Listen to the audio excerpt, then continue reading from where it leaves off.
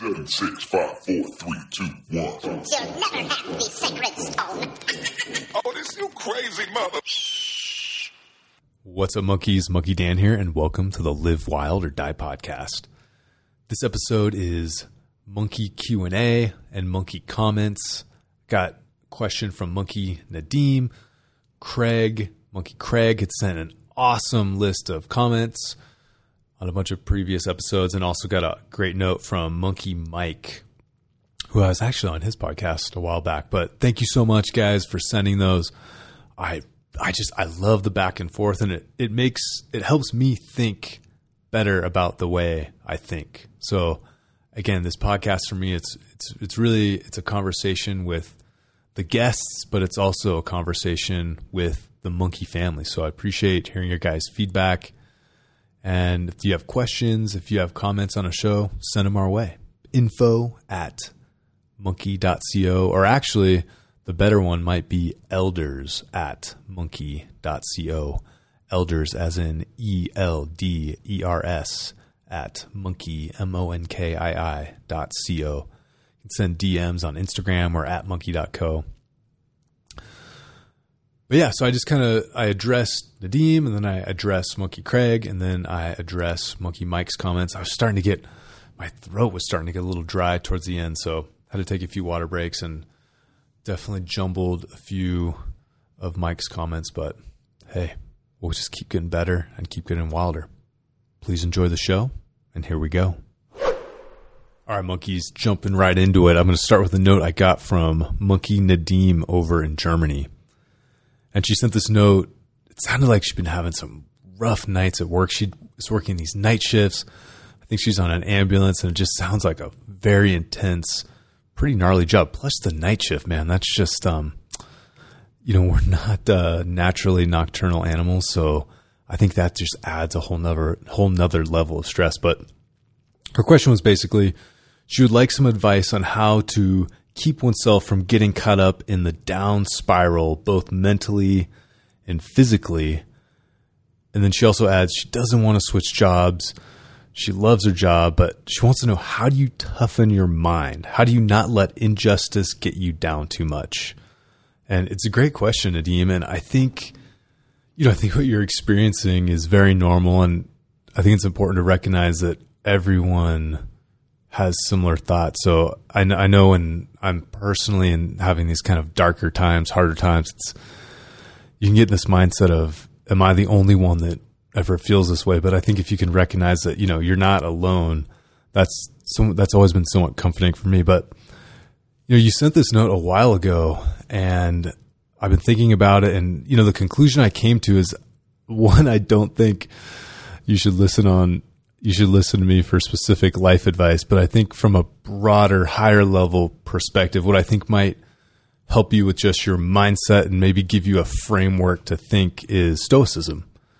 And there's a great website. It's called dailystoic.com. This is a post they have. So what is Stoicism? So this is from the Daily Stoic, and I thought they did a really good job kind of defining it. But they say, in its rightful place, Stoicism is a tool in the pursuit of self-mastery, perseverance, and wisdom.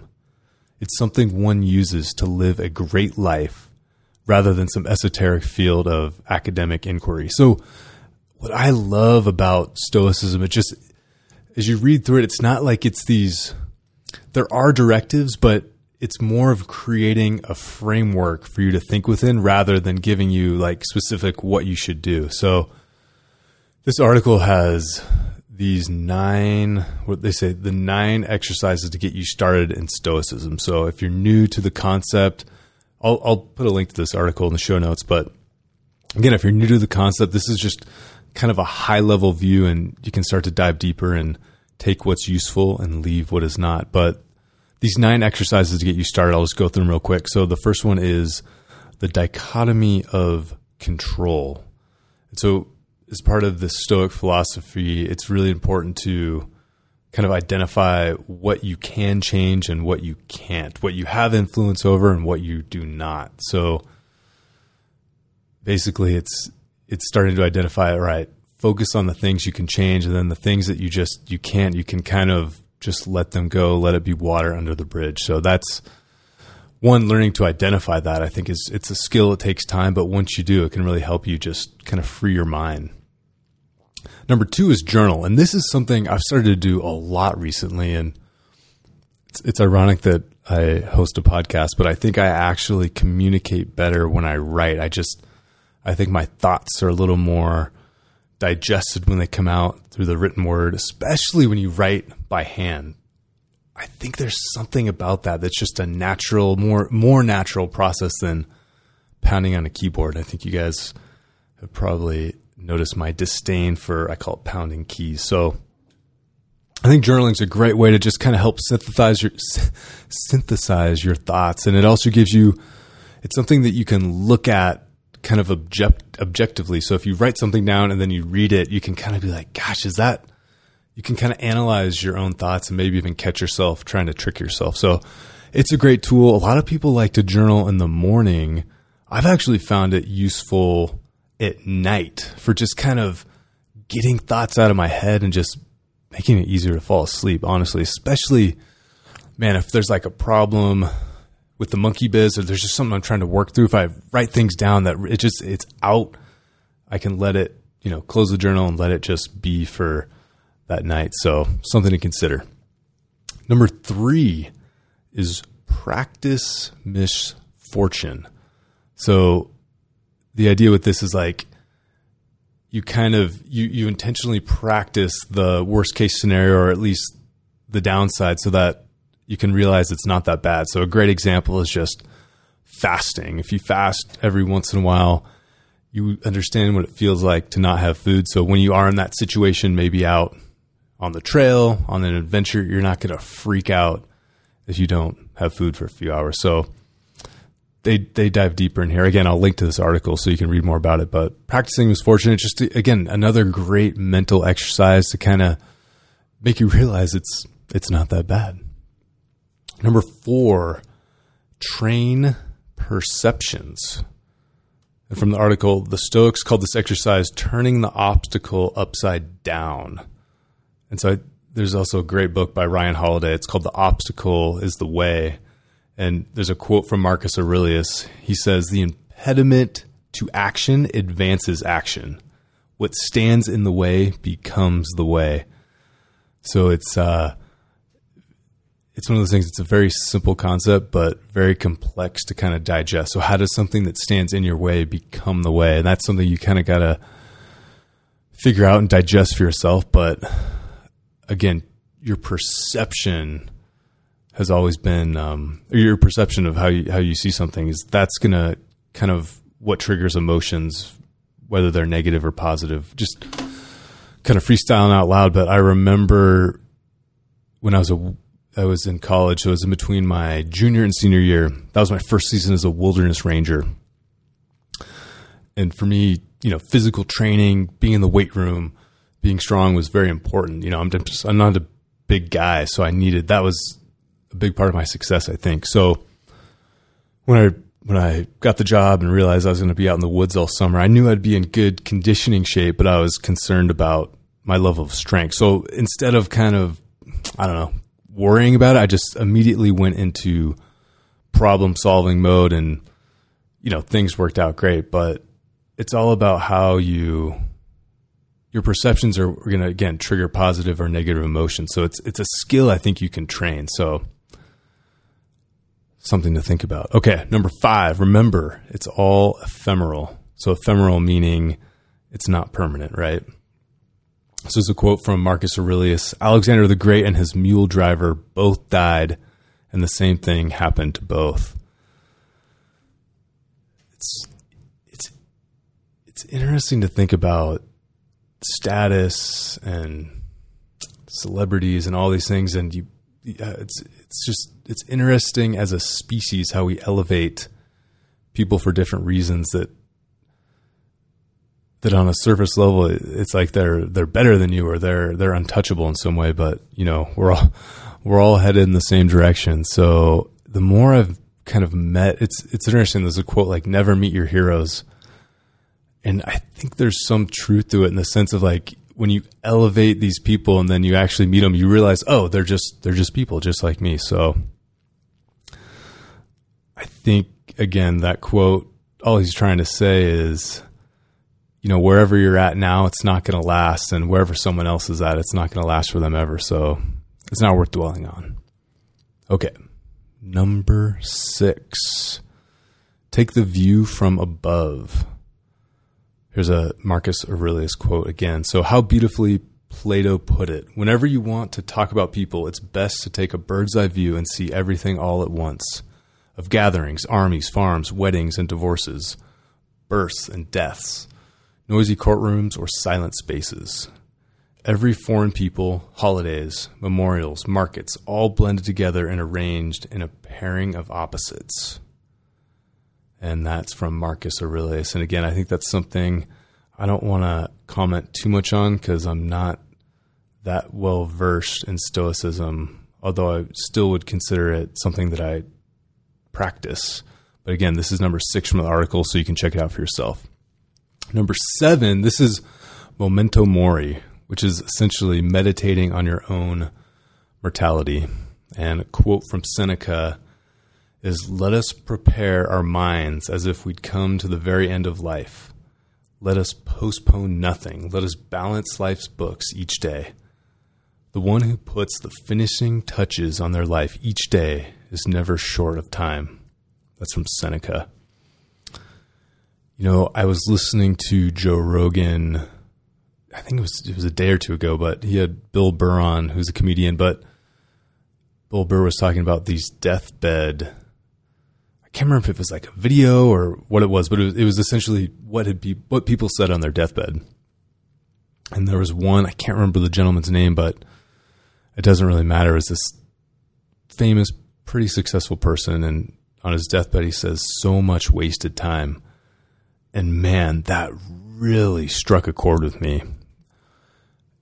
I've been doing these Thursday Fight Against Technology posts on Instagram, and oh man, when you see, I get that screen time report every week, and it's like, you spent this much time on your phone.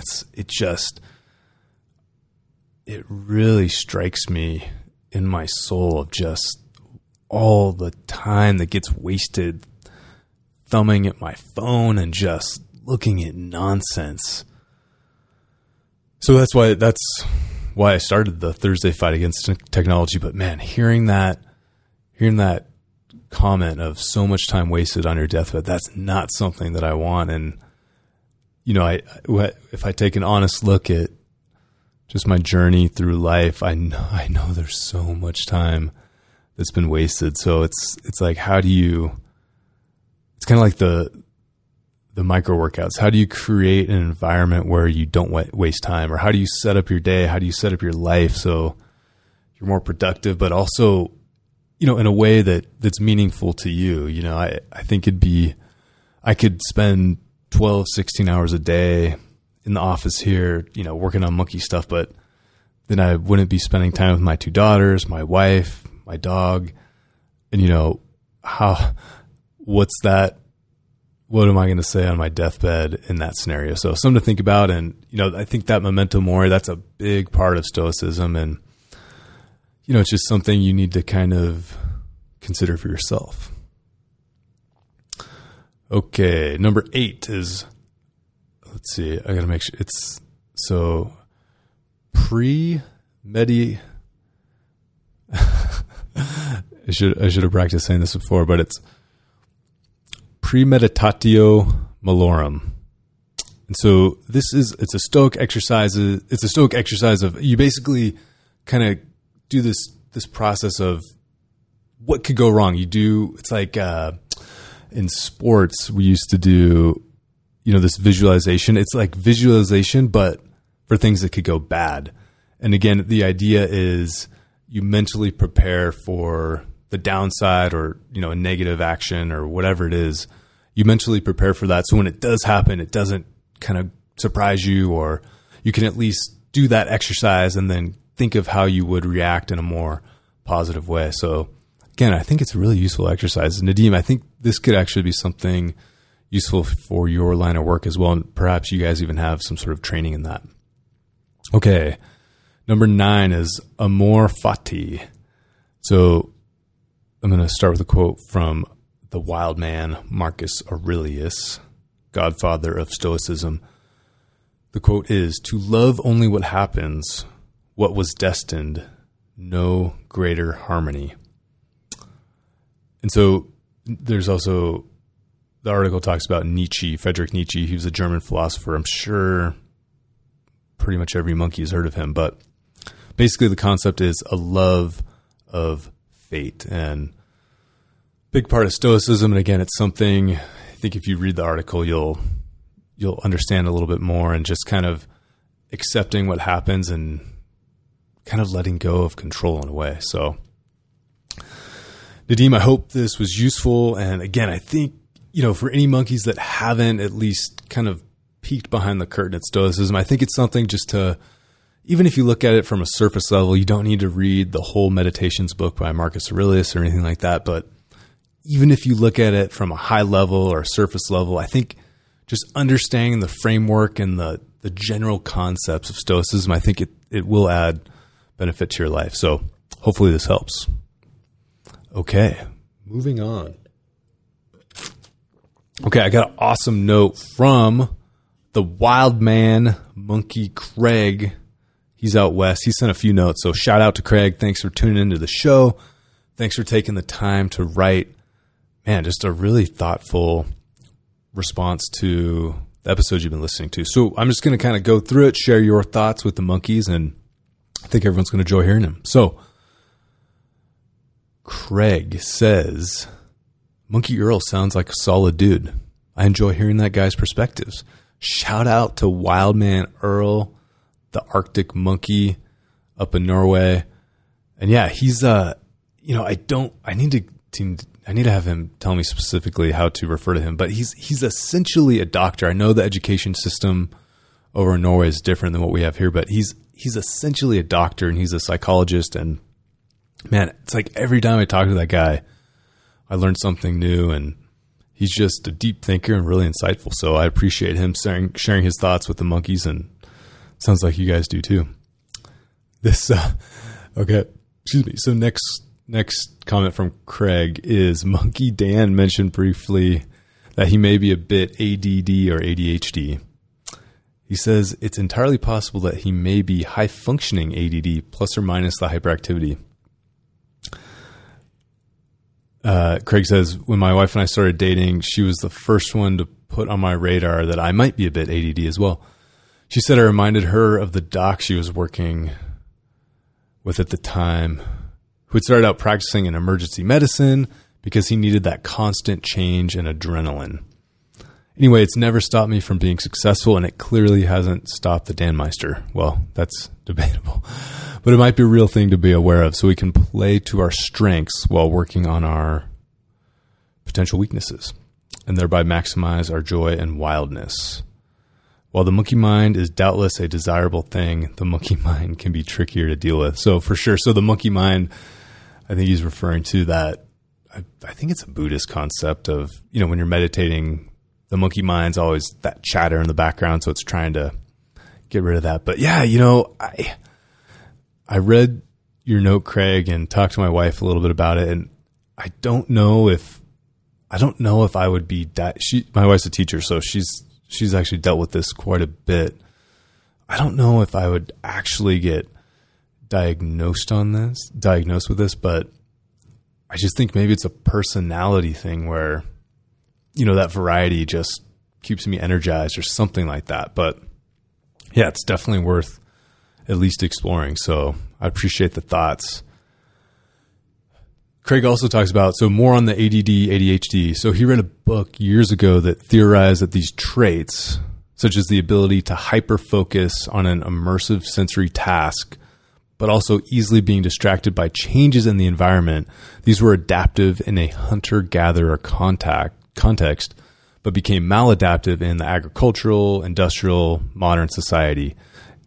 It's an interesting theory. And you know what? I think I've spent a lot of time out in the wild, and I'm definitely in a different mindset for sure. And, specifically hunting, you do go into a very different mindset where you're hyper focused, but it's like your periphery, your ears, your smell, everything is just, it's heightened, and you do react very quickly to even these subtle changes, subtle movements, sounds, whatever. So it makes total sense, and it's certainly beneficial in the woods, but man, in a 10 by 10 foot office with, maybe not so much.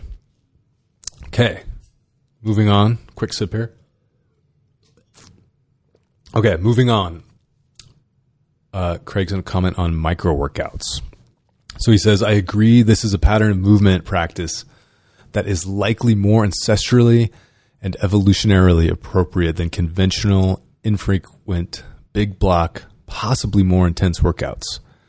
Dan touched on this, but I think the key to pulling it off sustainably is low overhead. And so by this, he means any activity, including a workout that has the, quote, meat of the activity itself, and then the, quote, overhead that is needed to get it done. So a big box gym workout is high overhead because you need to get yourself to the gym, have a membership, maybe put on special clothes, do an extensive warm-up, and have a plan that maximizes the time you have there. Maybe you need to wait for equipment, etc.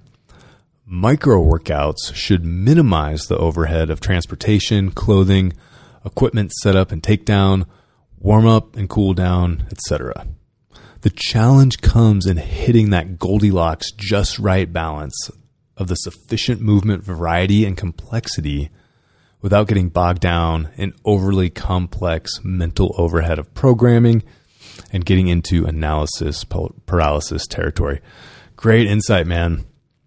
And, I think for the micro workouts, I really think it's all about environment. If you have a pull-up bar or monkey bars or whatever in your door, if you've got your 360 set up, eventually if you've got your Stoic, your Isocore, whatever it may be, if you just create an environment where it makes it very easy to move, maybe you take a step away from your desk and you can instantly do push-ups or dips or rows or little core exercise. If you can make your office closer to an exterior door so it makes it easy to get out, you don't have to sneak by a bunch of offices, whatever it is. I think it's all about, he makes such a good point of that overhead and how it's like with nutrition as well, where if you buy shitty food, you're going to eat shitty food. So with movement, with micro workouts, create the environment and you're just going to kind of naturally move more. And then, he talked about the programming as well. That's something I've been doing posts on these where I'll maybe give a couplet or a triplet of exercises to do throughout the day. And I think I like that concept of just do 2 to 3 exercises today as many times as you can, or as many times as it makes sense based on your work environment, etc. And I think that just, again, removes that overhead. But what I want to take it to on the next level is I want to create like a larger macro program where you're looking at, push, pull, hinge, extension, flexion, rotation, all these different planes of movement, and how to create this really holistic micro workout program that you can do on top of these more focused training programs throughout the day. So it's like you kind of have your workout, like your training, and then you'd have micro workouts or kind of baseline movement on top of that. So good points you bring up, man. Okay, next. He says, it can be tough to program for oneself because we all have blind spots and tendencies. Even if we deliberately try to be aware of rounding out our areas for improvement, it's always nice to get input and inspiration from others. It's the classic coach's dilemma. Every coach needs a coach. And man, when I've tried to program for myself, I'm pretty good at creating concepts or like a general strategy, but the finer details is where I struggle with for again, specifically programming for myself. I can create like a general plan as far as like if I'm doing an ultra run or whatever. I'm pretty good at that. Definitely good at making sure I get the work done, but man, the specifics would be so much easier and probably more effective to get from a coach that can see, a truly objective picture of where I'm at and what I need to work on. So any coaches out there, let me know. All right, next. Craig says, lately in my own movement practice, after experimenting. Oh, let me start that over. He says he's kind of going to talk about what's going on in his own movement practice. So he says, after experimenting with the simple and sinister protocol, that's a Strong First protocol. I'm pretty sure I've mentioned it. He says, I also read Quick and the Dead when it came out, which Quick and the Dead is what I can't shut up about. He's been trying to take lessons from Strong First of the frequent sub-maximal training and apply them to a broader movement palette. I found that for me, an ultra-minimalist, 2-movement program leaves me craving more variety, and long-term is likely to result in imbalances and injury. Yeah, and I definitely agree on that. So specifically in reference to Quick and the Dead, the program I'm doing, it's kettlebell swings and push-ups. And there is variety. So you're doing 2-hand swings, 1-hand swings, and then the kettlebell snatch. And then for push-ups, I alternate between plyo push-ups and knuckle push-ups. So there is some variety, but again, it's more or less the same movement. You're just kind of changing a little bit of the variety. So I 100% agree. You know, I think on a short-term level, it's fine. But if you start to take that out to like years, you're definitely going to start to see some imbalances. And yeah, there's certainly a possibility of overuse injury. So short term, you know, I think maybe 1 to 3 months, maybe even out to maybe even out to 6 months. You know, you could do a program like that. Again, as long as you're making sure to, 1, mix up the variety within the program, and then 2, also intensity. I think that's something that does get overlooked, is you can have movement variety, but also a variety of intensity. I love these, man. I love this commenting on comments. It's a really fun exercise. So thanks, Craig. And any monkeys, if you have comments on past episodes, this episode, shoot them my way and we'll keep the conversation going. All right. So Craig also says, specifically, I try to make the base of the movement period that fundamental human movement, which is called walking. There is something primally satisfying about walking to work in particular. Walking to provide sustenance for one's tribe. It's what humans do. I walked to work today. Shout out. Yeah, it's, I would say walking, gosh, you know, when I had Logan Schwartz on, I think he said this, it was lying down because we sleep. And was it walking and then squatting? Were like the 3 most common movements among hunter-gatherers. And it makes so much sense why just walking as much as possible is probably one of the best things you can do for your health. So, you know, prior to 100 years ago, that's how most people got around, was walking. So it makes so much sense that the more you can walk, it's going to set that baseline. It's going to set a higher bar of your baseline movement. So you're just, again, if you're walking, you're moving way more. And I really believe there's something, Logan actually mentioned this as well. And I need to research it more, which I'll keep going on the tangent here. I'm re-listening to that episode for like the 3rd or 4th time now, taking a bunch of notes. And I want to do, it's probably going to be like a 2 or 3 part series of kind of reflecting back on all these points he made. So really excited about that episode because I'm learning a ton, diving deep on these. Where was I? Walking.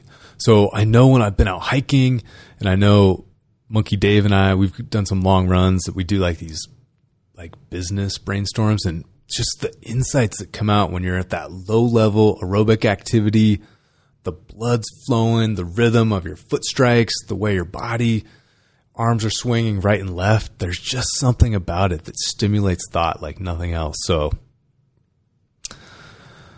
Mr. Money Mustache talks about this, but you know, if you can create, let me take a step back. So there's creating the micro workout environment, right? So having your monkey bar set up, having your 360 set up, whatever it is in your kind of like micro environment, your office, your home, whatever. But then if you can create a macro environment, so if you can live somewhere that is more conducive to walking, you're going to walk more. You know, if you live in It's actually interesting how if you live in a city, like I went to school in DC, I walked everywhere because one, I didn't have a car, and two, it's like it was almost faster to walk a few miles than it was to try and catch a cab or the subway or whatever. It's just like a convenience thing. So if you can make it convenient to walk, you're going to walk more. So something to think about, especially if you're moving. I know a lot of folks are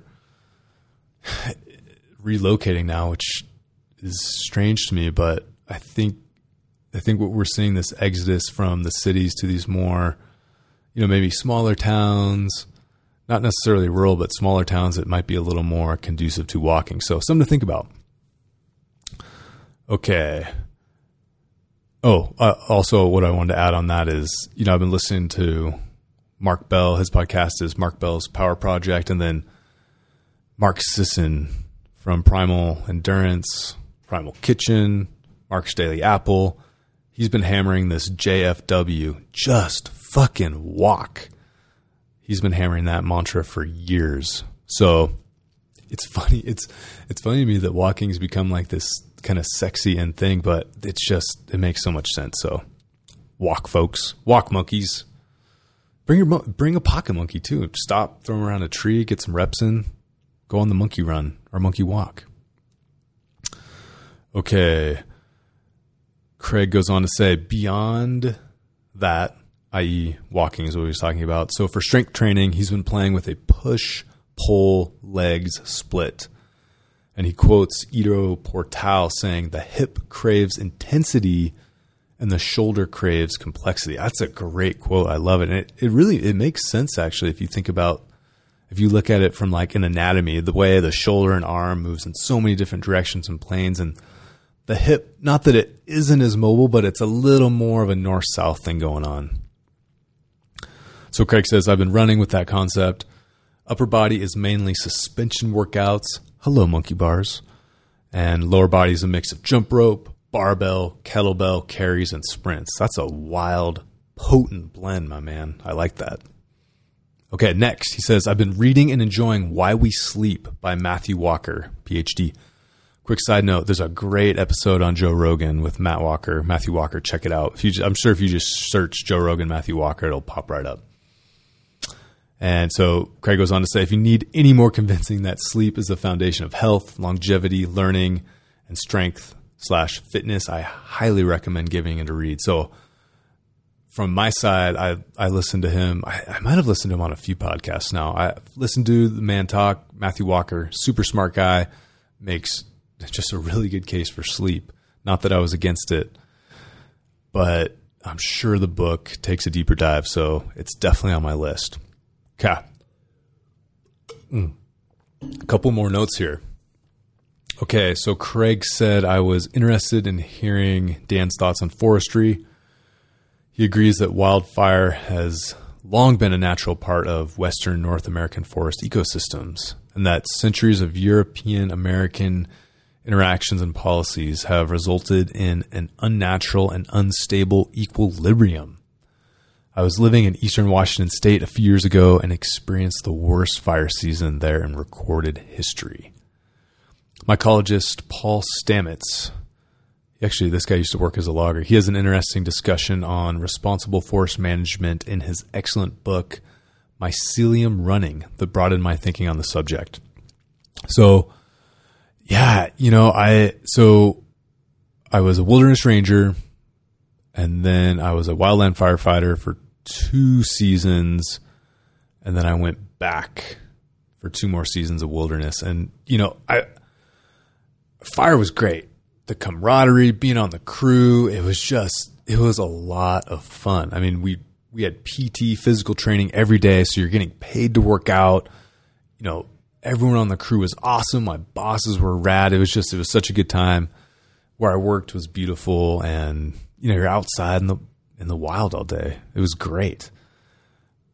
And it's kind of this natural thing. I was 22, 23, and everyone you talk to that's fighting fire at that time, they're like, yeah, I'm going to jump. Talking about smoke jumping. And it was something, it's kind of like the Navy SEALs of firefighting, wildland firefighting at least. And as I started to learn more about forest ecology and the history of fire suppression, I realized that kind of it wasn't a healthy part.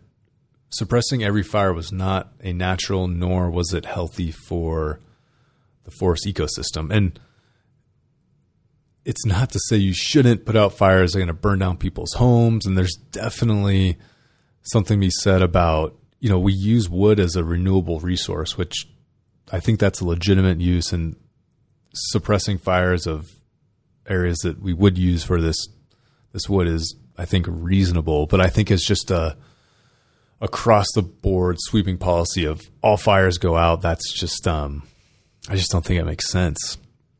And what is good is in wilderness areas. So just a little deeper dive on land management, but there's like national forest, and then there's wilderness. There's also national parks, and there's also wilderness within national parks. So now, let's see, I don't want to make this confusing, but you can essentially have like regular, typically the way it works is a wilderness is bounded by regular like Forest Service land, or for a national park, the wilderness in a national park is kind of bounded by like regular national park land. So a great example is like, Yellowstone, you have the road that's not wilderness, right? But you can park at a trailhead and hike into wilderness, it's just different rules and regulations, and it's just managed differently. But most of national parks are wilderness. And then again, national forest it can kind of be both. You can have like a kind of a core of wilderness bounded or surrounded by national forest land. But typically the way it works is just your kind of regular national forest land. If there's a fire, those are typically suppressed across the board, versus wilderness, there's more of a let it burn policy. So wilderness, because of the land designation, the land managers typically let fires that are started naturally, i.e. by lightning, they'll let those burn. So the challenge is it becomes a political thing, right? It sucks having smoke all summer. I mean, this last summer here in Colorado was such a bummer. It was, you could eat the air. It was so thick. You could take a bite out of the smoke. And man, I've been on fires where it's like, I remember one, I would take a breath. The smoke was so thick, I would take a breath and then dry heave, take another breath, dry heave. It was an extremely terrifying and horrible feeling.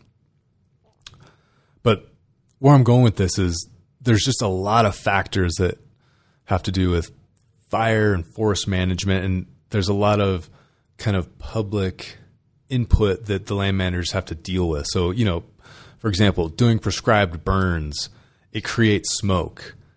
Wildfires also create smoke. The benefit of prescribed burns is you're going to hopefully you're going to reduce the intensity and likelihood of these huge mega fires, which those aren't really natural pre-fire suppression. I'm sure they occurred in just, random areas where fuel built up. But essentially, these areas where there's been a lot of suppression, you have all this fuel. So all these trees that have died over the years and fallen that never burned, you have this huge pile of buildup. And then when it dries out or whatever happens, then it just torches. So it's kind of this double-edged sword where, you have essentially an undereducated public that doesn't want smoke, but the public also doesn't realize that you need smoke to prevent even more smoke. So yeah, I'm certainly not the best resource on this, but I have a little bit more of an inside look on just how things are managed and how things are done from both the wilderness side and then the suppression side. So hopefully there'll be some change. And I know there was these fire crews. They were back when this was like 2009, 2010, but they called them fire use modules. So these were crews specifically used for fires that were under like a let it burn protocol. So they were just kind of shepherding the fire versus putting it out. And it sounded like that's kind of the direction that wildland fire management was going. But, as any political process, it's going to take time. Okay, and the last note from Craig is regarding personal finances. He says, I also enjoy Mr. Money Mustache's stuff from time to time. For a totally different perspective, but equally engaging read, I highly recommend the book The Man Who Quit Money by Mark Sundin. So that's that title is super catchy. I looked it up, and so basically there's this guy. His name is, oh man, I want to get it right. His name is, let's just take a pause here while I actually type and search it for here. So The Man Who Quit Money. Okay. So the author is Mark Sundin. The book is about a guy named Daniel Suelo, Suelo. Suelo. So this dude essentially just tossed his life savings in a phone booth and went and lived out in a cave in the Utah desert. And he makes a point of saying that he didn't take, he wasn't living off food stamps or anything like that. He wasn't trying to belittle people for doing that. He just wanted to make sure people knew he wasn't promoting this lifestyle, kind of sucking off taxpayers or whatever. But I haven't read the book, but man, I told Craig this, but this is one of those books that I got to be careful with what I read because I can't unread it. And there's a time in my life where I was mid-20s, I was single, I was working seasonally, and it would have been very easy. And I was actually even on this path.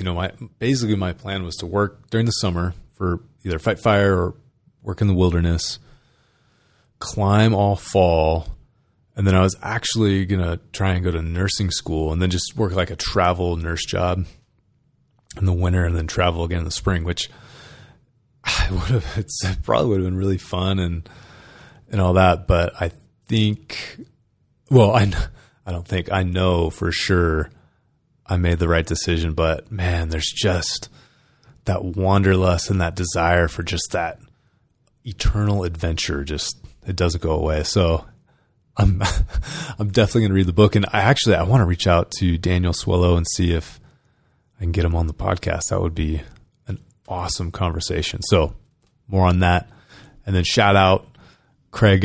He ends his note with, I really like this. It's, take what's useful, discard the rest. That's Bruce Lee, baby. So yeah, thanks, Craig. I appreciate the note, man. And again, monkeys, if you're listening to this, if you have thoughts, send them my way. Okay, and then the last, let me find this here. Thought I had it pulled up. So I got another note from a monkey Mike. And I was actually on his podcast, which was fun. But he sent some notes. This was a little while ago, but I wanted to go through them because there was some fun stuff. So I need some water real quick. Man, the Colorado air is dry, which is great because when it's cold, you don't feel it. But running my mouth for 41 minutes and 48 seconds now, it can dry out. Okay, from the Wild Man Monkey Mike. So his first comment is, have you heard anything about the Pomodoro technique? So it's a time management, getting things done methodology that I've dabbled with over time. And every time I do, I find myself being more productive. But then I let it slide. You can Google it, but the short idea is that you work in specific focused chunks of 25 minutes followed by 5-minute breaks. The idea is that you break your day into these chunks that they call Pomodoros. And after you've done 4 of them, you take a longer break, usually 20 minutes. And there's a bunch of varieties, but you kind of get the basic concept. And I mentioned this on a previous podcast, but I bought these sand timers or hourglasses. One is 45, 50 minutes, depending on how the sand is kind of compacted in it. But I timed it. It was 48 minutes or something like that. So I'll do this 45, 48 minute work sesh, take a break, drop down to in a squat, go outside, do some running drills, do a plank, do push-ups, whatever. But I really like the analog device versus like an alarm going off on my phone. I think, even like social media timers I put on where it's just, on the iPhone, you can set like a limit to apps. I'm constantly just extending it, and it's totally worthless in that specific use case. But I really like the hourglass timer. There's just something, the tactile, there's no beep. And there's something too, I think, if you're in a workflow, like, if I'm writing something creative, especially if you're in this flow state, like you don't want this alarm going off, interrupting you. I think what works for me is kind of using the hourglass timer as like a reference. If it's not totally completed, I'm just in a funk, I can, ditch out a little early. Or if I'm really vibing, I can just keep going. And then once I've finished that task, move on. I think that's another way you could actually approach it is, go by task. Like if you're sending emails or, I don't know, writing code or whatever you happen to be doing, you can like kind of figure out, okay, I need to do this much of this task and then I can take a break. So I think there's something about like completing something and then taking a break that's useful as well. So something to think about. Okay. So Mike goes to add, so the core idea is that it really helps you focus when you have a 25-minute chunk of time, so that it's kind of that urgency, right? So then you have the 5 minutes break, and then you have a 5-minute break. And listening to me talk about micro workouts, I've been thinking maybe I'm going to try Pomodoro again, and then use the 5-minute breaks as short, quick workout breaks and see how it goes. Yeah, the time scarcity, I think that's super useful. And actually, it's Tim Ferriss talks about this a little bit, but I'm sure this is something I hate to admit, but I procrastinated so bad in college, especially with writing papers. But that time crunch, it forced you to get stuff done and focus on what was important. So I think if you can kind of create these artificial blocks of time scarcity, it can help you focus and not actually bring it down to the wire where you're truly strapped for time and under much more stress. So I think it's kind of a great little hack there, for lack of a better word. Okay. Number 2 from Mike. He says, you mentioned playing chess in the Queen's Gambit, which was excellent. Gosh, that was such a good show. I know you've got very young kids, and mine are a few years older, but what got me back into chess was that my older son really got into it in kindergarten. We've gone through a bunch of different chess books with varying degrees of quality, but by far the best was Power Chess for Kids. It turned my son into an amazing player. He regularly beats me, though I can get him maybe 1 out of every 5 matches. But reading it helped me better understand almost everything else about chess approaches and tactics, such as all those other books that weren't useful before, and now much more. And I'm totally botching this. Let me start that over.